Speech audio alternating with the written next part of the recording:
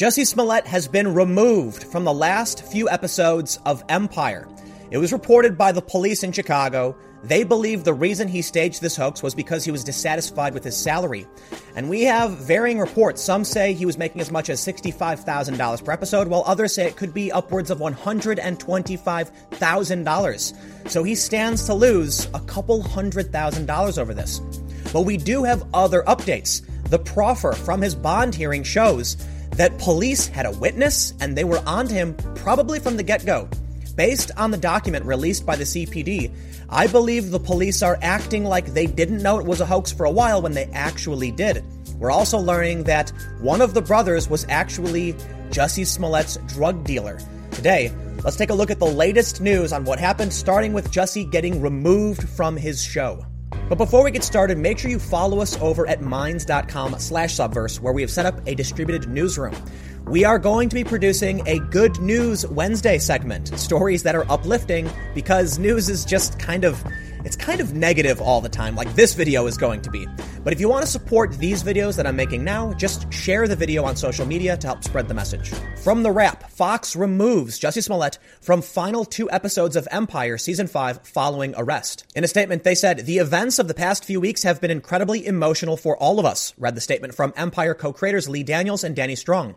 Showrunner Brett Mahoney and executive producers Brian Grazer, Sana Hamri, Francie Calfo, and Dennis Hammer. Jussie has been an important member of our Empire family for the past 5 years, and we care about him deeply. The statement continued. While these allegations are very disturbing, we are placing our trust in the legal system as the process plays out.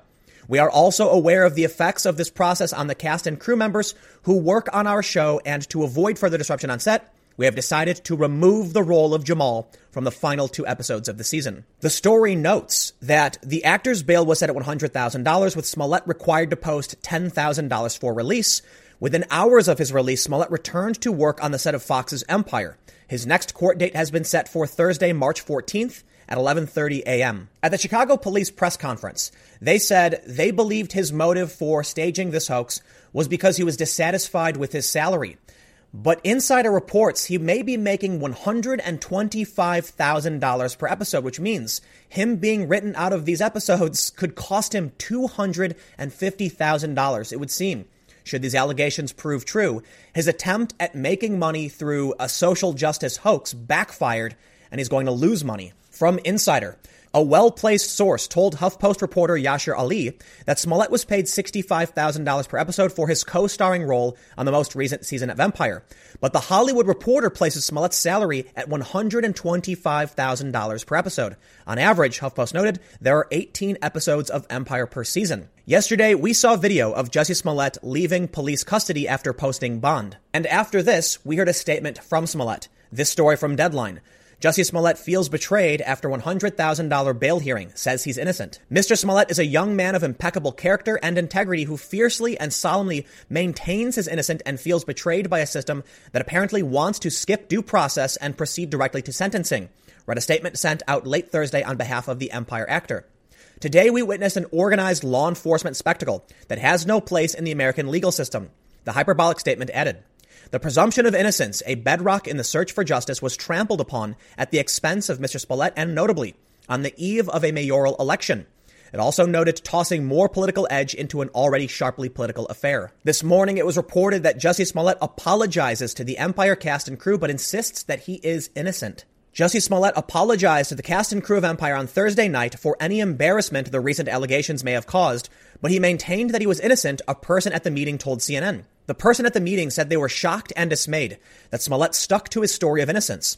For the most part, the source said, Smollett paraphrased what was in the statement that his attorney put out that afternoon, blaming the legal system and the media for his woes. Now, before we get to the proffer from the police, which has some pretty interesting new information, I want to highlight this story from the Chicago Sun-Times. They say, things could get worse for Smollett if the feds get involved. Smollett has been charged in state court with felony disorderly conduct for allegedly making a false police report. He claimed he was the victim of a racist and homophobic attack at the hands of 2 men January 29th in Streeterville. If convicted, he could face up to 3 years in prison or a punishment as lenient as probation. But it has not escaped notice that the FBI has been involved in the 3-week investigation that generated international headlines. And prosecutors told a judge Thursday that the FBI is conducting a forensic analysis of a threatening letter Smollett received at the Cinespace Chicago Film Studios on January 22nd. Meanwhile, the comments made by police and prosecutors Thursday suggest criminal charges could be available to federal prosecutors should they choose to pursue them, the defense attorney said. Of course, the feds would have to make sure they could prove their case. Smollett maintains his innocence. Chicago Police Superintendent Eddie Johnson told reporters Thursday that this stunt was orchestrated by Smollett because he was dissatisfied with his salary, so he concocted a story about being attacked. He also said the threatening letter addressed to Smollett was part of the ruse. That could expose Smollett to a charge of mail fraud, the attorney said. He used the mail, defense attorney Michael Ettinger said. That's a crime. Defense attorney Joseph Lopez said Smollett could also be charged with communicating a threat through the mail or even with lying to federal authorities. And he said federal sentencing guidelines suggest such charges could put Smollett in prison for years. Because of dual sovereignty, double jeopardy wouldn't prevent charges in state and federal court, he said. He could be charged in both places, theoretically. While Lopez suspects the feds won't bring a case against Smollett, the actor's celebrity status could pressure prosecutors. And Ettinger pointed to the many sources the Chicago Police Department deployed while looking into his claims. You've got to have a deterrent effect, Ettinger said. You can't let people do this. But there was more extremely important information in the proffer released by the Chicago Police. One bit of information, notably, Jussie Smollett allegedly bought Molly from Nigerian brother, Molly a reference to ecstasy. According to the bond proffer issued by prosecutors in the Cook County State Attorney's Office, Smollett first met Abel Osundairo in the fall of 2017. Osundairo appeared on Empire, and the two developed a friendship that included socializing and exercising together.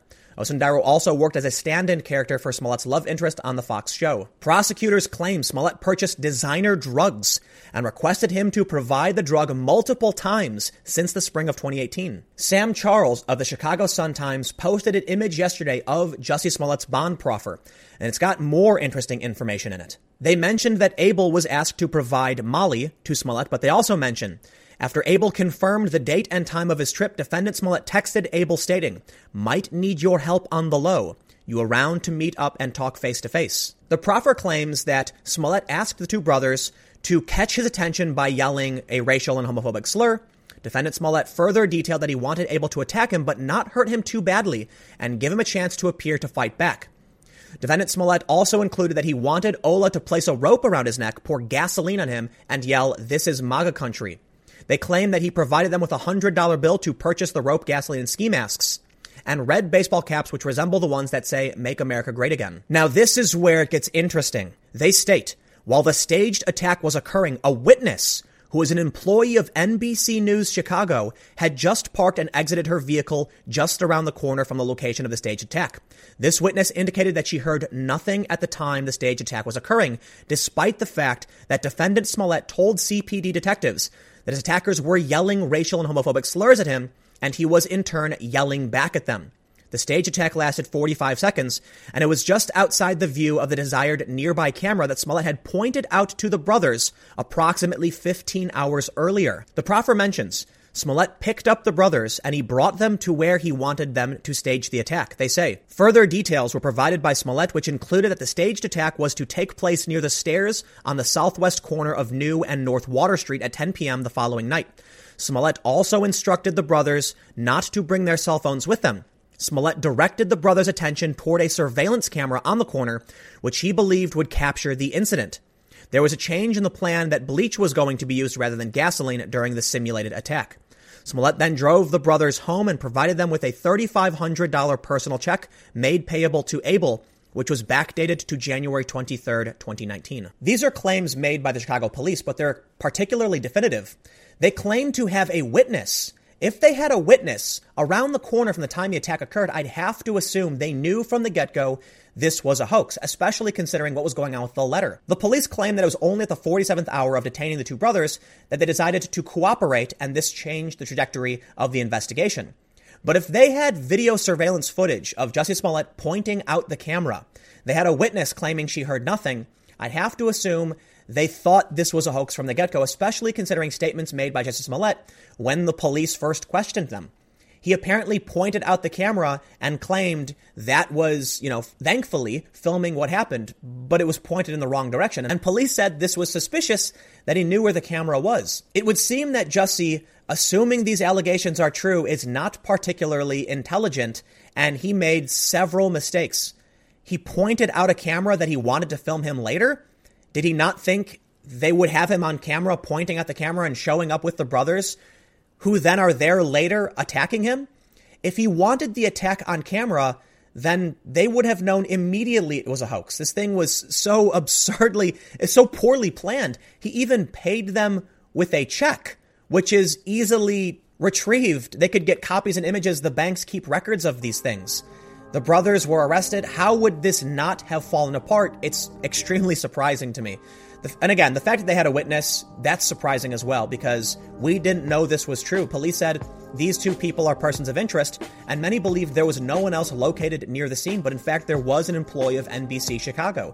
This took place not too far away from NBC Tower, and many employees worked throughout the night. I find it hard to believe that the police would put out false information, but you never know. It'll be interesting to see what Smollett's defense is going to be, because they claim to have pretty definitive information, and the brothers are apparently cooperating.